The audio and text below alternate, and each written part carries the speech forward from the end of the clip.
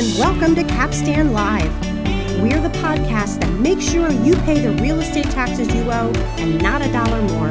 If you own commercial real estate or advise someone who does, you're in the right place for real talk about maximizing tax savings.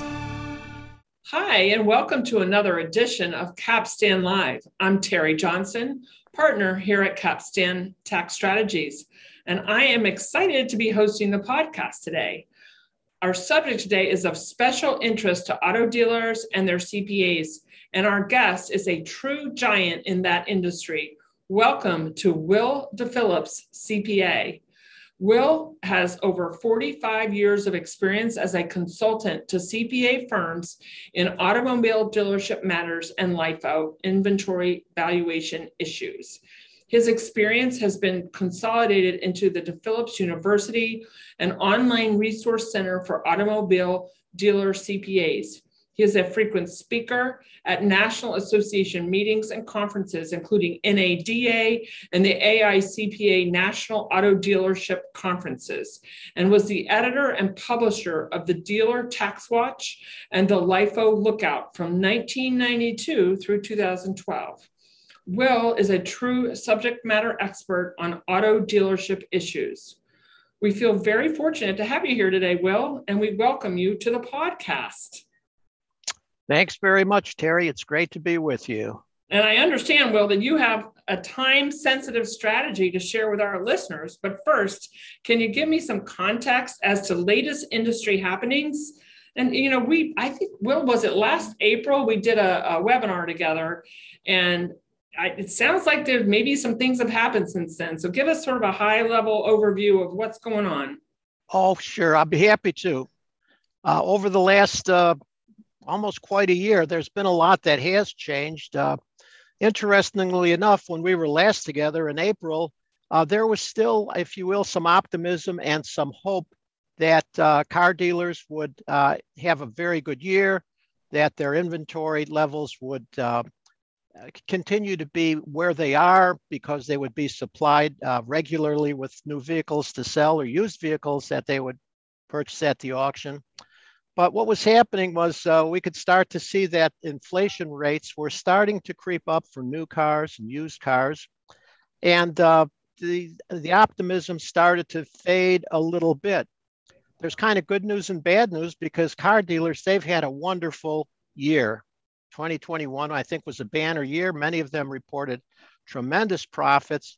And while they were kind of rubbing their hands with glee over the great results, they were also scratching their heads because every time they sold a vehicle, I think they saw there was a phantom LIFO reserve going out in the back seat or in the trunk. So there has been a great deal of follow-up in the press. By press, I mean automotive news in particular. And there was often suggestions that the inflation rates were going to be fairly high as we approached the end of the year. And as we were doing projections for a number of car dealer clients as to whether it was advisable to think about terminating their LIFO election or change to a different method, or just bite the bullet and take the hit, so to speak, the inflation rates kept going higher and higher. So, in short, as we reached the end of the year, if you will, piled on top of all of that was concern because the NADA and the American Institute of CPAs had requested the Treasury to seek to find a way to provide some relief first for car dealers and then for all businesses using LIFO, because the inventory levels were projected to be low, and in many instances, in fact, that's what it turned out to be. The automotive news in particular, the last couple of weeks and even this week, has had a number of articles in which they have pointed out that everybody is kind of wringing their hands, hoping the Treasury is going to bail them out. And I have a very different point of view in talking with my clients and in other forums and talking about the effectiveness of what might be relief if the Treasury decides to grant it. Well, I'm sorry. Go ahead, finish up.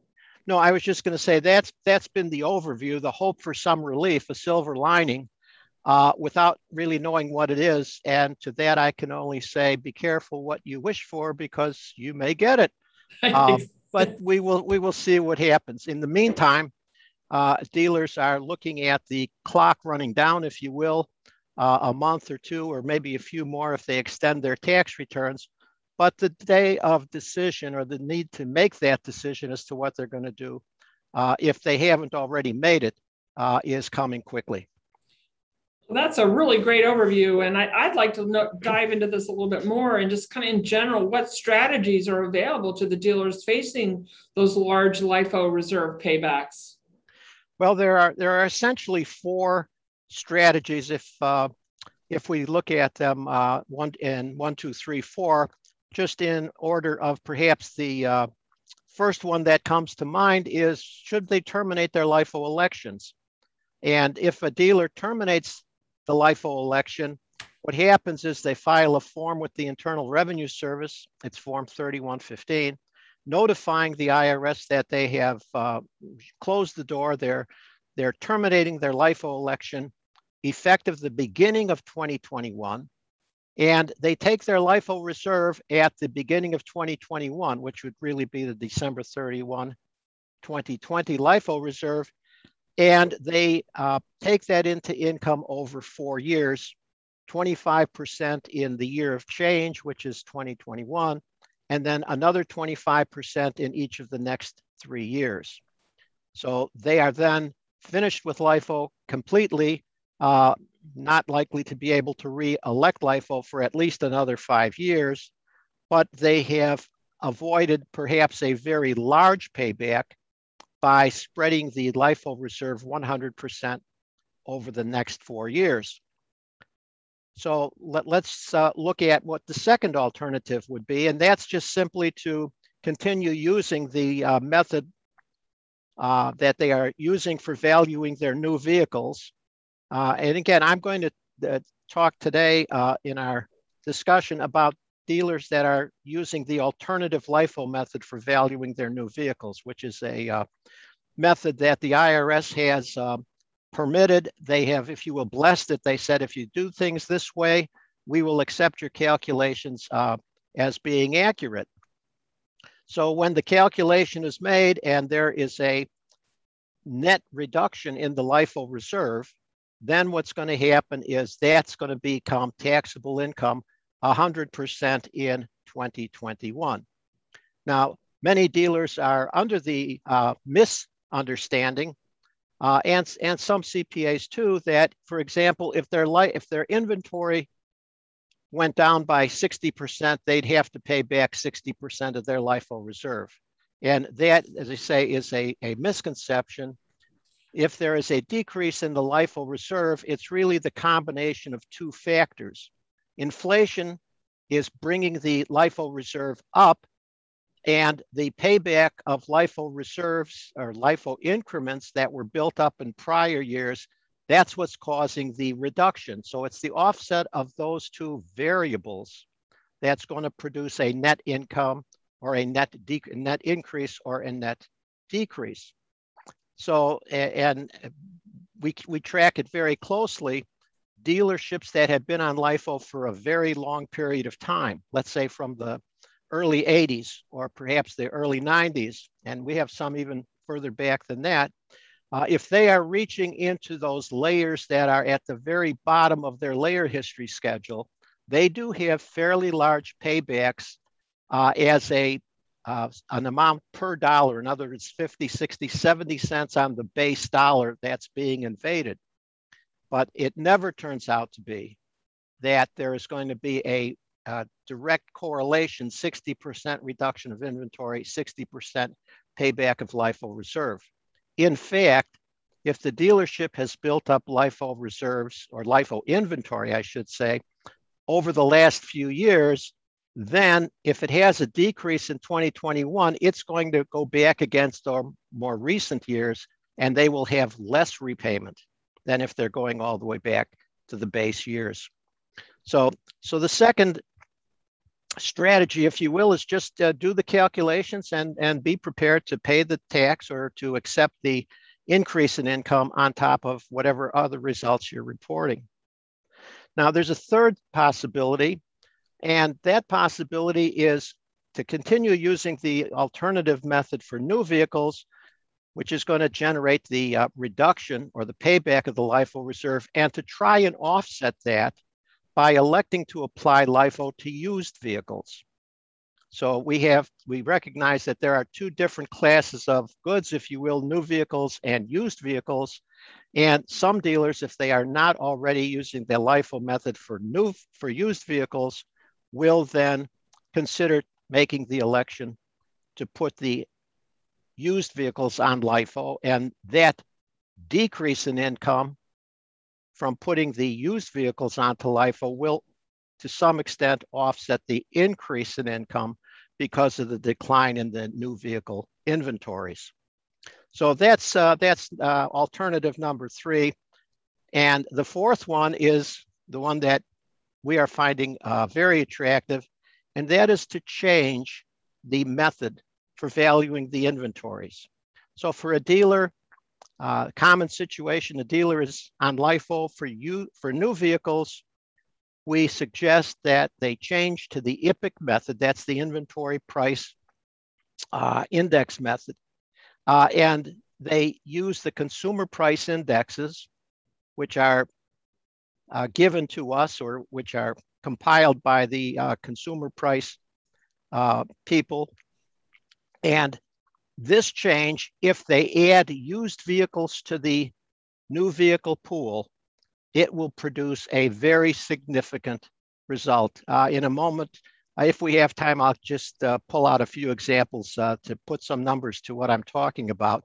Great. But this is the method that, this is the strategy that has a great deal of appeal to many dealers right now. So I'm curious, Will, that, for your dealer clients that are on LIFO, what are they doing to cope with LIFO reserve recapture? Are they going with this strategy or are you seeing sort of a mixed bag?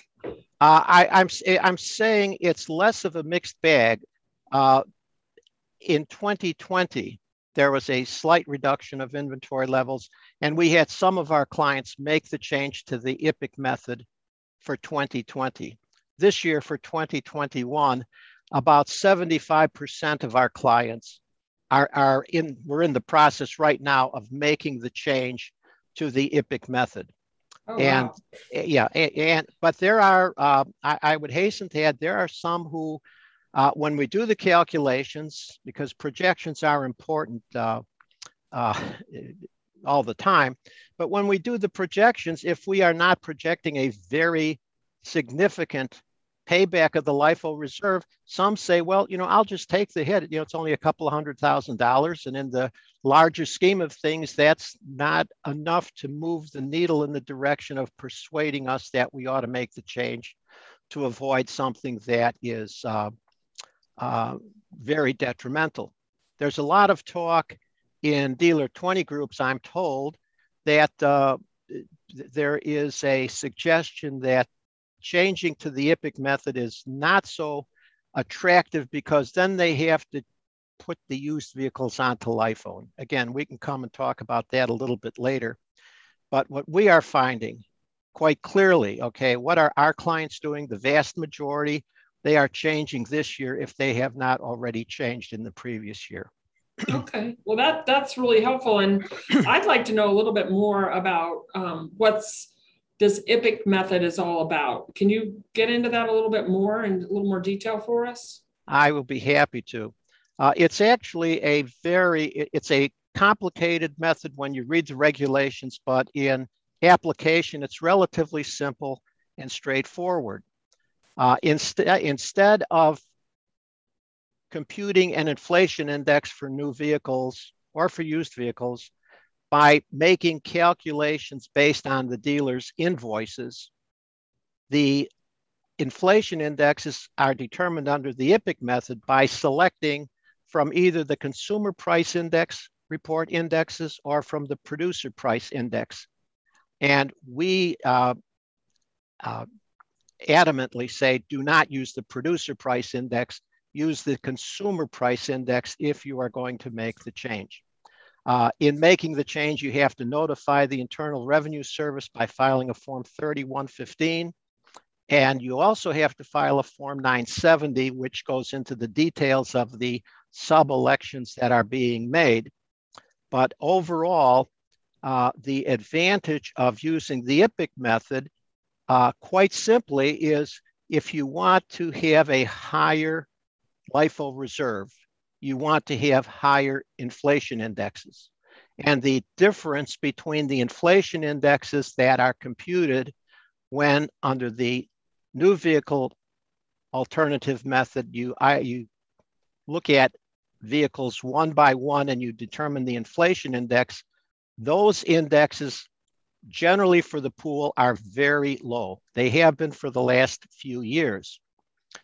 If we look at the history in comparing inflation indexes computed by dealerships using the alternative method versus the results if they were to use the IPIC method, what happens is that historical view shows that you're better off, or they were better off, to continue to use the methods they were on than to change to the IPIC method. But that changed, and it changed dramatically at the end of 2019. So that beginning in 2020, the difference between staying on the alternative method or changing to the IPIC method, if all you were interested in was having the largest LIFO reserve you could legitimately have, then the focus changed, or the advantage changed from using the alternative method to using the IPIC method. I'll give you a very simple example, Terry. Sure. This year, for 2021, if you compute the inflation index for a Ford dealer, Chevrolet dealer, whomever, whatever dealership it might be, you will be lucky to have inflation indexes that are close to 2%. There are a few manufacturers whose vehicles have slightly larger inflation indexes, and those, as you might expect, are for the medium-sized trucks, the pickups and vehicles of that nature. So you're getting perhaps, let's just say, a 2% inflation index. If you were to change to the IPIC method and look only at new vehicles, the IPIC method allows you to use almost 12%. In fact, the rate for the year under the CPI table is 11.8. Okay, now the similar difference between the CPI rate and the do-it-yourself compute the rate for used vehicles is even greater. The difference is even greater. The used vehicle indexes, they could run as high as 9 or 10%. Again, depending on the mix of vehicles in the dealer's ending inventory. Under the CPI, under the consumer price index, the index for used vehicles is just a bit over 37%. So roughly 1/3 of the cost of the vehicle is determined to be inflation, and that can be deducted through the IPIC method and the calculations. So what happens is this: if we put together new vehicles and used vehicles in a single pool under the IPIC method, and there are a couple of other technical elections, but they're very easy to understand in terms of boxes to check. When you put those together, what we are finding is that the effective rate for a pool of new and used vehicles is running for our clients, in the numbers that we've been doing for the last 3 months, it's running between 20 and 30%. Now that's a weighted index, and it's based on the relationship of the dollars of new vehicles and the dollars of used vehicles to each other in the pool. And we have some indexes as low as 18 or 19%, and we have had some as high as 30%, where the mix of the dollars in the inventory was more like 2/3 of the dollars were used vehicles and 1/3 were for new vehicles. Has nothing to do with the number of units, Has nothing to do with turnover. It's all based on dollars in inventory, because the dollar value method simply reflects or treats the inventory as an investment of dollars. So that's, in a nutshell, the difference between the inflation rates has heavily favored those who are looking to avoid repayments. And I just pulled some reports that we've sent out within the last few days.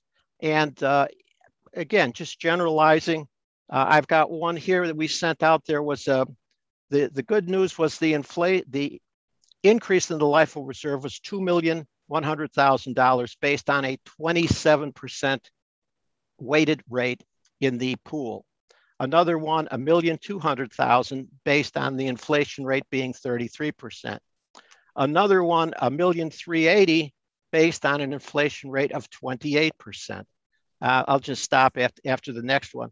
$1,700,000 with the inflation rate at 29%. So these are real numbers. These are real-time numbers for dealers around the country that we are doing the calculations for, as well as for a number of new dealer clients that have sought our assistance on these matters. So, Will, that's really helpful. And but I do have another question on this. And can the dealers still write down their used vehicles if they change to the IPIC method? No, they cannot write down used vehicles if they change to the IPIC method. And the reason is because the inventory that's going to be valued at LIFO has to be valued at actual cost, okay? So for a dealer that has followed the practice of writing down used vehicles, what happens is those used vehicle write-downs at the beginning of the year are ignored in the computation, just as any write-downs at the end of the year are ignored and the inventory amounts are grossed up. But what so many people lose sight of in reacting to this in a quick fashion is, oh, that's bad. Well, the fact of the matter is that there's a special provision when you put the used vehicles onto LIFO. If you have those write-downs, you restore them to income, but you do not restore them 100% in income in the year when you put them on LIFO. You spread that write-down over 3 years, not 4 years, 3 years. And the fact of the matter is that the vehicles that have been subject to the write-downs, they've been sold during the year. So those write-downs are already 100% in income in the current year.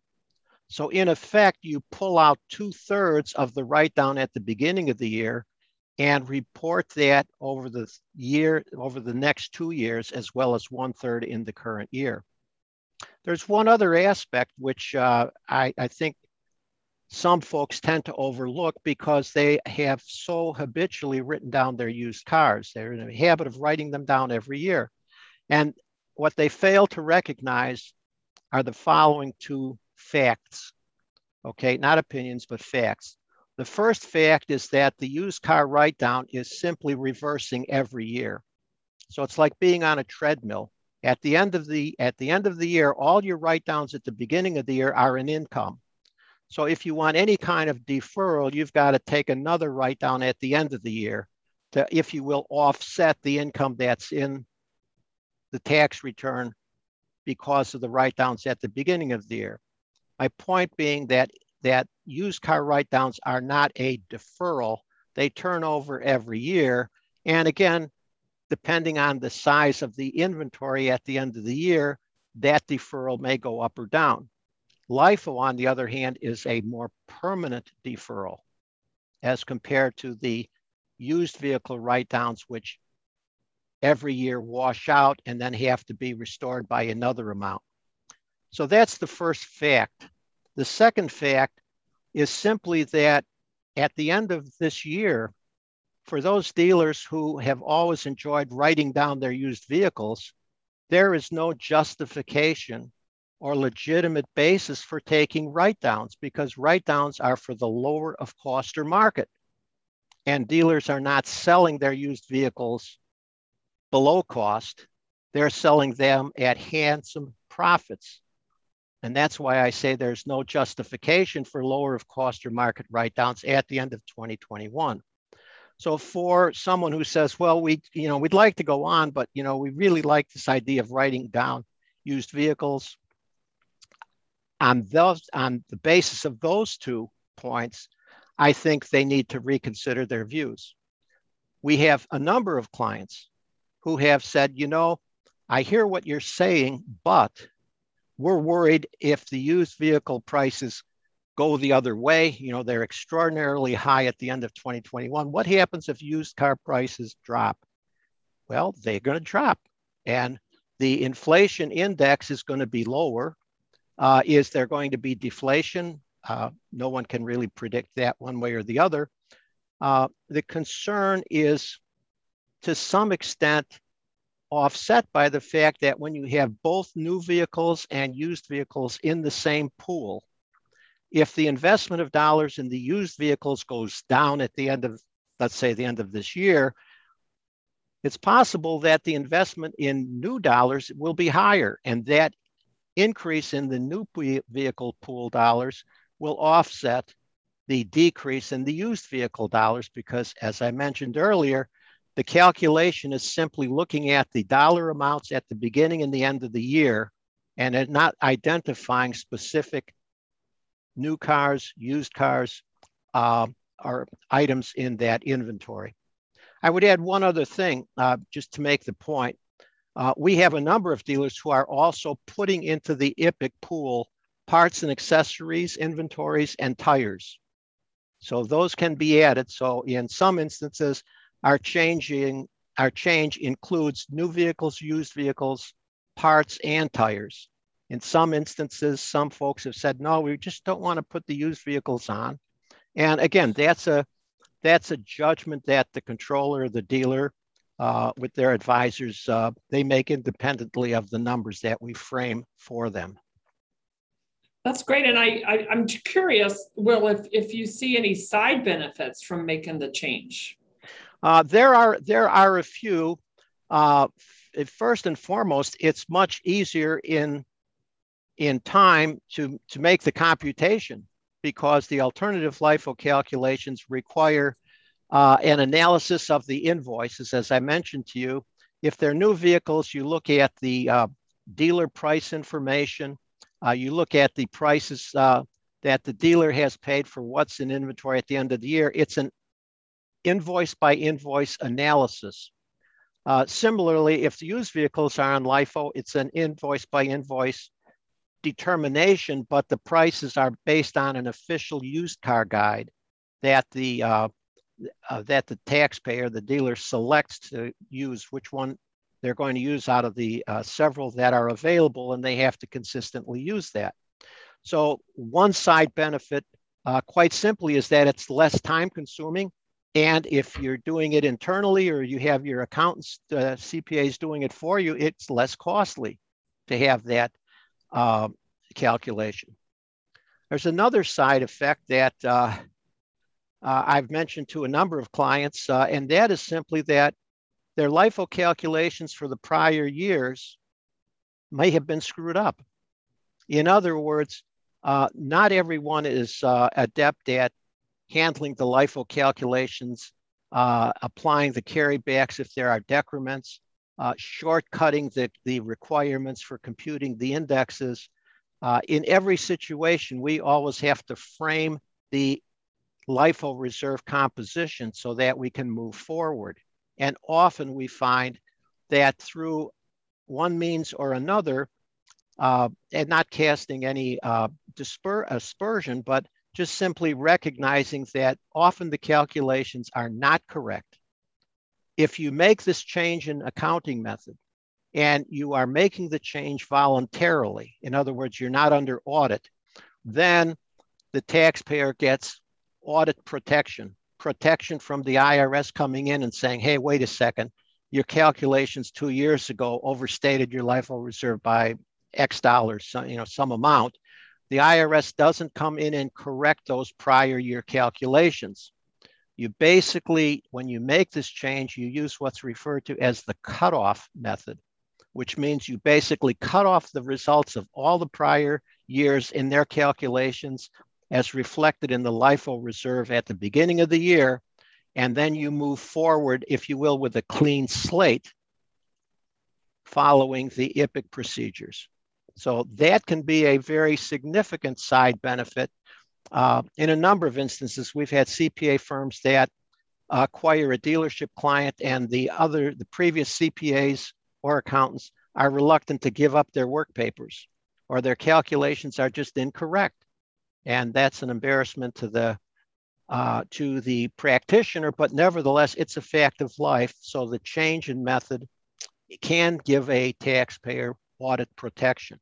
Those are the two basic, if you will, side benefits. There's a few others, but these are essentially the two that come to mind readily.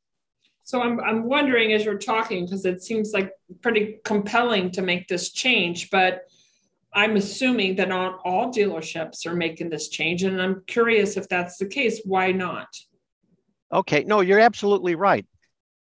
There are a number of reasons that I have been hearing and have clients tell me. One reason is simply because the dealer does not want to increase the size of the LIFO reserve.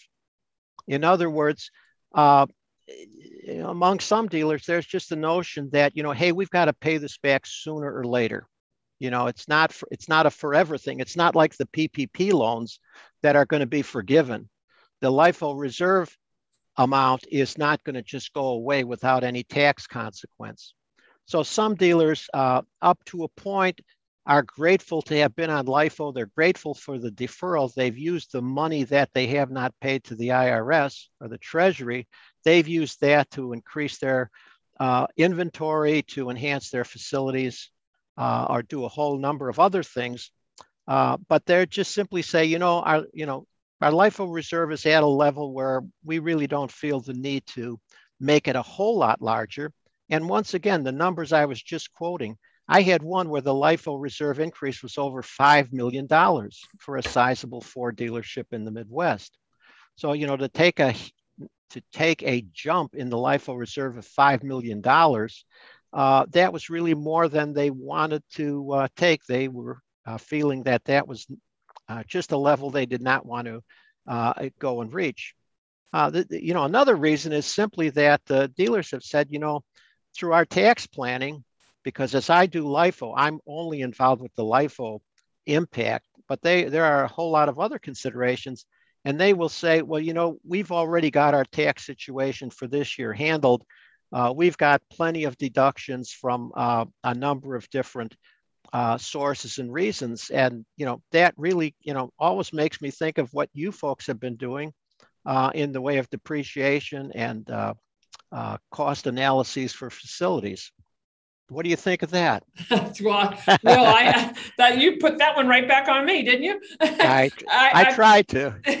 Well, it's true that with the 100% bonus on any property that you move from a depreciation standpoint from, a 39-year asset to 5 for personal property or 15-year for land improvements, and you get bonus on that, plus qualified improvement property when you're refreshing a dealership, doing renovations on the inside of the building that's not structural and not expanding the building, you get bonus on that as well. So we are seeing a lot of cost segregation activity with the acceleration of depreciation, taking advantage of the bonus depreciation right now. But just as a reminder, Will, that bonus is going to start stepping down in 2023.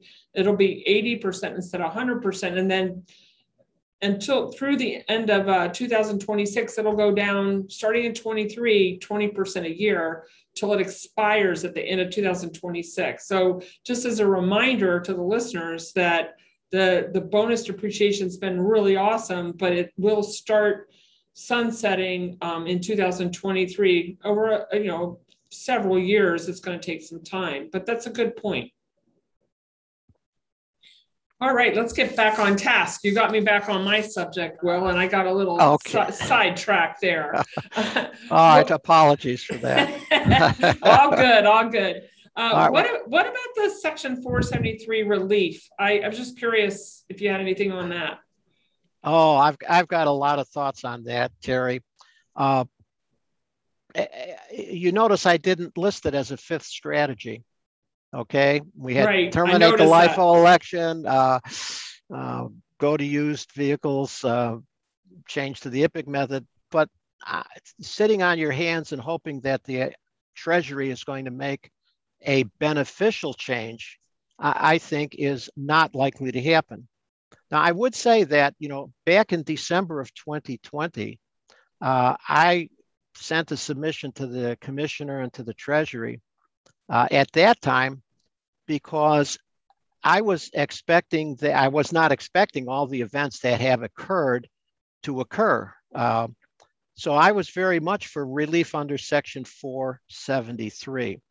But it is a very technical section, and NADA has requested that the Treasury look into providing some relief under a code section it's over 40 years old. There are no regulations. So whatever relief comes, if it's going to come as a result of the provisions of Section 473, my opinion or my personal expectation is that there's going to come with a lot of strings attached. So what do I mean by that? The way that provision is written, a dealer would basically pay the tax on the liquidation of his inventory. In other words, pay a reserve recapture tax, pay that, and then over the next 3 years, watch or follow the inventory level buildup at the end of each year. And as soon as the inventory level reaches the same level, I'm just going to generalize, reaches the same level as it was before the inventory levels went down, then the dealer can submit an amended return. They have to do their LIFO calculations under the same method that they were using, and then file an amended return and wait for the IRS to review the amended return and send them a refund. So the fact that the structure of the code section says you pay the tax up front and then you track your calculation levels for the next couple of years, and as soon as you hit a year where the inventory level is back up to what it was before, then that kind of triggers the opportunity to file an amended return. And again, the detail of the code section says this is an election that the dealer makes when he or she files the tax return for the business. So you make that election and it's a binding election. So let's just, and if the inventory level goes right back up the next year, then you don't continue calculations any longer. As soon as the inventory level gets back to where it was, that's when the, if you will, the look forward period stops. The statute says no more than 3 years forward do you look. And that seems to make sense. But let's just take the situation where let's assume that the Treasury decides to grant relief and they write regulations because there are no regulations for the application of this section to the dollar value LIFO method. And let's assume that all of this transpires. So the dealer pays the tax, the income is recorded. A couple years later, the inventory level goes back up. So they do a recalculation, they file another return. Okay, what are you dealing with? You're dealing with multiple state return, amended state returns. So many dealers are, if you will, pass through entities, they're S corporations, they're LLPs, or they're limited liability companies that have elected to be taxed as partnerships.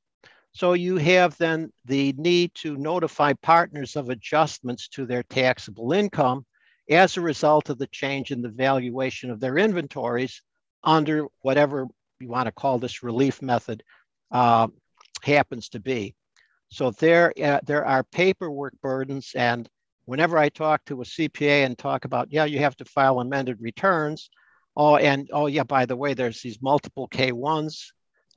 Those are problems. Those are technical problems. It may be handled at an administrative level by the partner, but nevertheless, there's a lot of paperwork that could be involved with these. I think there's another aspect of this, and that is that the dealer can't really change its counting method, its LIFO valuation method during this period when it is tracking its calculations under the relief provision mechanism. So although I grant those are speculations on my part, they are based on a fairly long experience of reading regulations, seeing situations where the Treasury is going to provide relief. And right now, the sticking point in whether relief is going to be forthcoming is the Treasury is kind of dragging its feet or nitpicking over whether there has been a major foreign trade interruption that has caused the decline in the inventory. When this provision came into effect some 40 years ago, we had the oil crisis, oil embargo. We had a whole lot of technical problems, and those were geared for a business that was not using the dollar value method for valuing the inventory. It's pretty easy to track your inventory in terms of barrels of oil. It's a lot different when they are investments in dollars. So what's happened right now, I look at tax notes, one of the sources that I track every day to try and stay up to date. And it's not easy, but nevertheless, trying to stay up to date, I have not yet seen any indication that there is anything forthcoming from the Treasury. So if tomorrow they were to decide to grant relief and they put a notice in the Federal Register next week, they still have to write regulations. And those regulations, of course, then will go through a series of review layers. So it will be quite a while before those regulations are made public. And there'll be periods for comment by practitioners as to what their suggestions might be for improving things if they so choose to do that. So the bottom line is that I do not, let me put it this way, what I am finding is that my clients are much more inclined to take the bird in the hand and deal with, it's possible that the inflation rates are going to change over the years, that inventory levels are going to change, but they want to avoid this sharp pain of paying a lot of tax this year. And so they just have to make a decision to either make a change, or if they decide not to, they can hope for relief, but it will not come, I think, very simply from the Treasury. And I think, from what you're saying, there's problems associated with this grant relief that when you really peel back the onion, it's a lot more complicated. You have to kind of, is it practical? Is it going to be timely? I mean, based on what you're saying, even if it passes, there's going to be a whole process that has to follow that, and it's not going to be timely. So, there's a lot of problems associated with the grant relief that maybe it's not the silver bullet that everybody was thinking. Yeah, there's one other thing I would add, and that is simply that what happens if a dealer files a tax return, decides to terminate the LIFO election, and then 6 months from now finds out that that relief is available? Will the relief provision allow someone who's taken action in a different direction to revoke that action in order to take relief? That's a completely different issue than what are the procedures if we knew what they were today and could decide based on what we know. Right. So I'm curious, Will, because I'm sure, you've seen that article a few days ago in Automotive News that had a lead story entitled "Dealers Look for a LIFO Lifeline." And I think as we wrap out, that's kind of maybe a good ending to our conversation. That I just curious what you thought, what your reaction was to that article, and kind of as you maybe talk a little bit about that. And as we wrap up here, kind of any ending thoughts as far as making this decision? If thoughts in connection with that article, I think they are perhaps leading the general dealership population to hope for some relief that's going to be a magic cure-all. And I think that's a false expectation. I found that the editorial opinion in this week's Automotive News was written, and I think it was written with a total misunderstanding. The point being raised in the editorial, well, dealers ought to find a better way of accounting for their inventory. After all, none of the publicly held dealerships use the LIFO method. Now, that is a true fact, but the reason they don't use LIFO is because they don't want to depress their earnings and their earnings per share by reporting on a LIFO basis. So there are a number of times when what's in the press is a generalization. To conclude on a positive note, I think what would really benefit dealerships and dealers and their advisors is the opportunity to hear both sides of the discussion, because I find myself if you will, a lone voice trying to speak out for the benefit of dealers, saying, hey, become aware of this opportunity to make this change, have your accountants evaluate it for you, and then match what you are seeing with that situation compared to what the other alternatives are. I think just waiting for the lifeline, I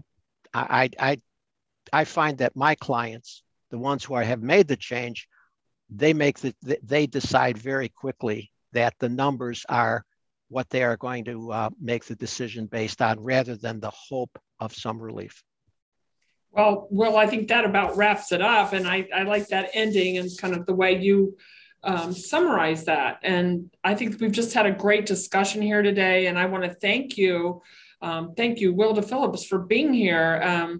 Your expertise is really on a whole other level. And I really appreciate you taking the time to join us today. So thanks so much, Will.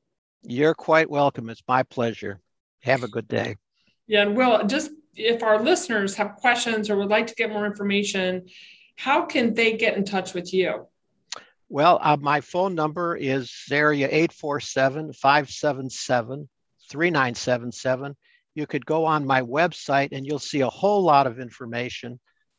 It's www.dephillips.com. Even if you misspell my last name, there's not a whole lot of DePhillips out there. So you may get somebody else, but chances are if you put LIFO and DePhillips together, you'll get to my website. So feel free to call me, or you could reach me through Terry just as well.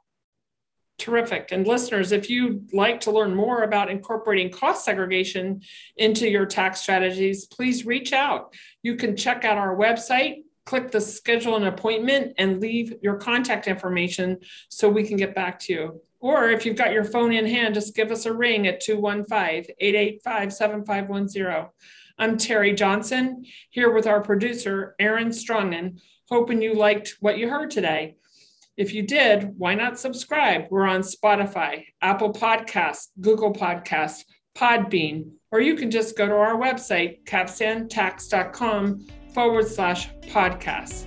Thank you for joining us on another edition of Capstan Live. We'll see you next time.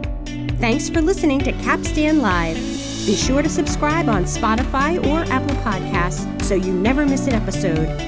Visit our website at capstantax.com for more info on everything we discussed today, plus breaking news, industry blogs, and more. Have a profitable day.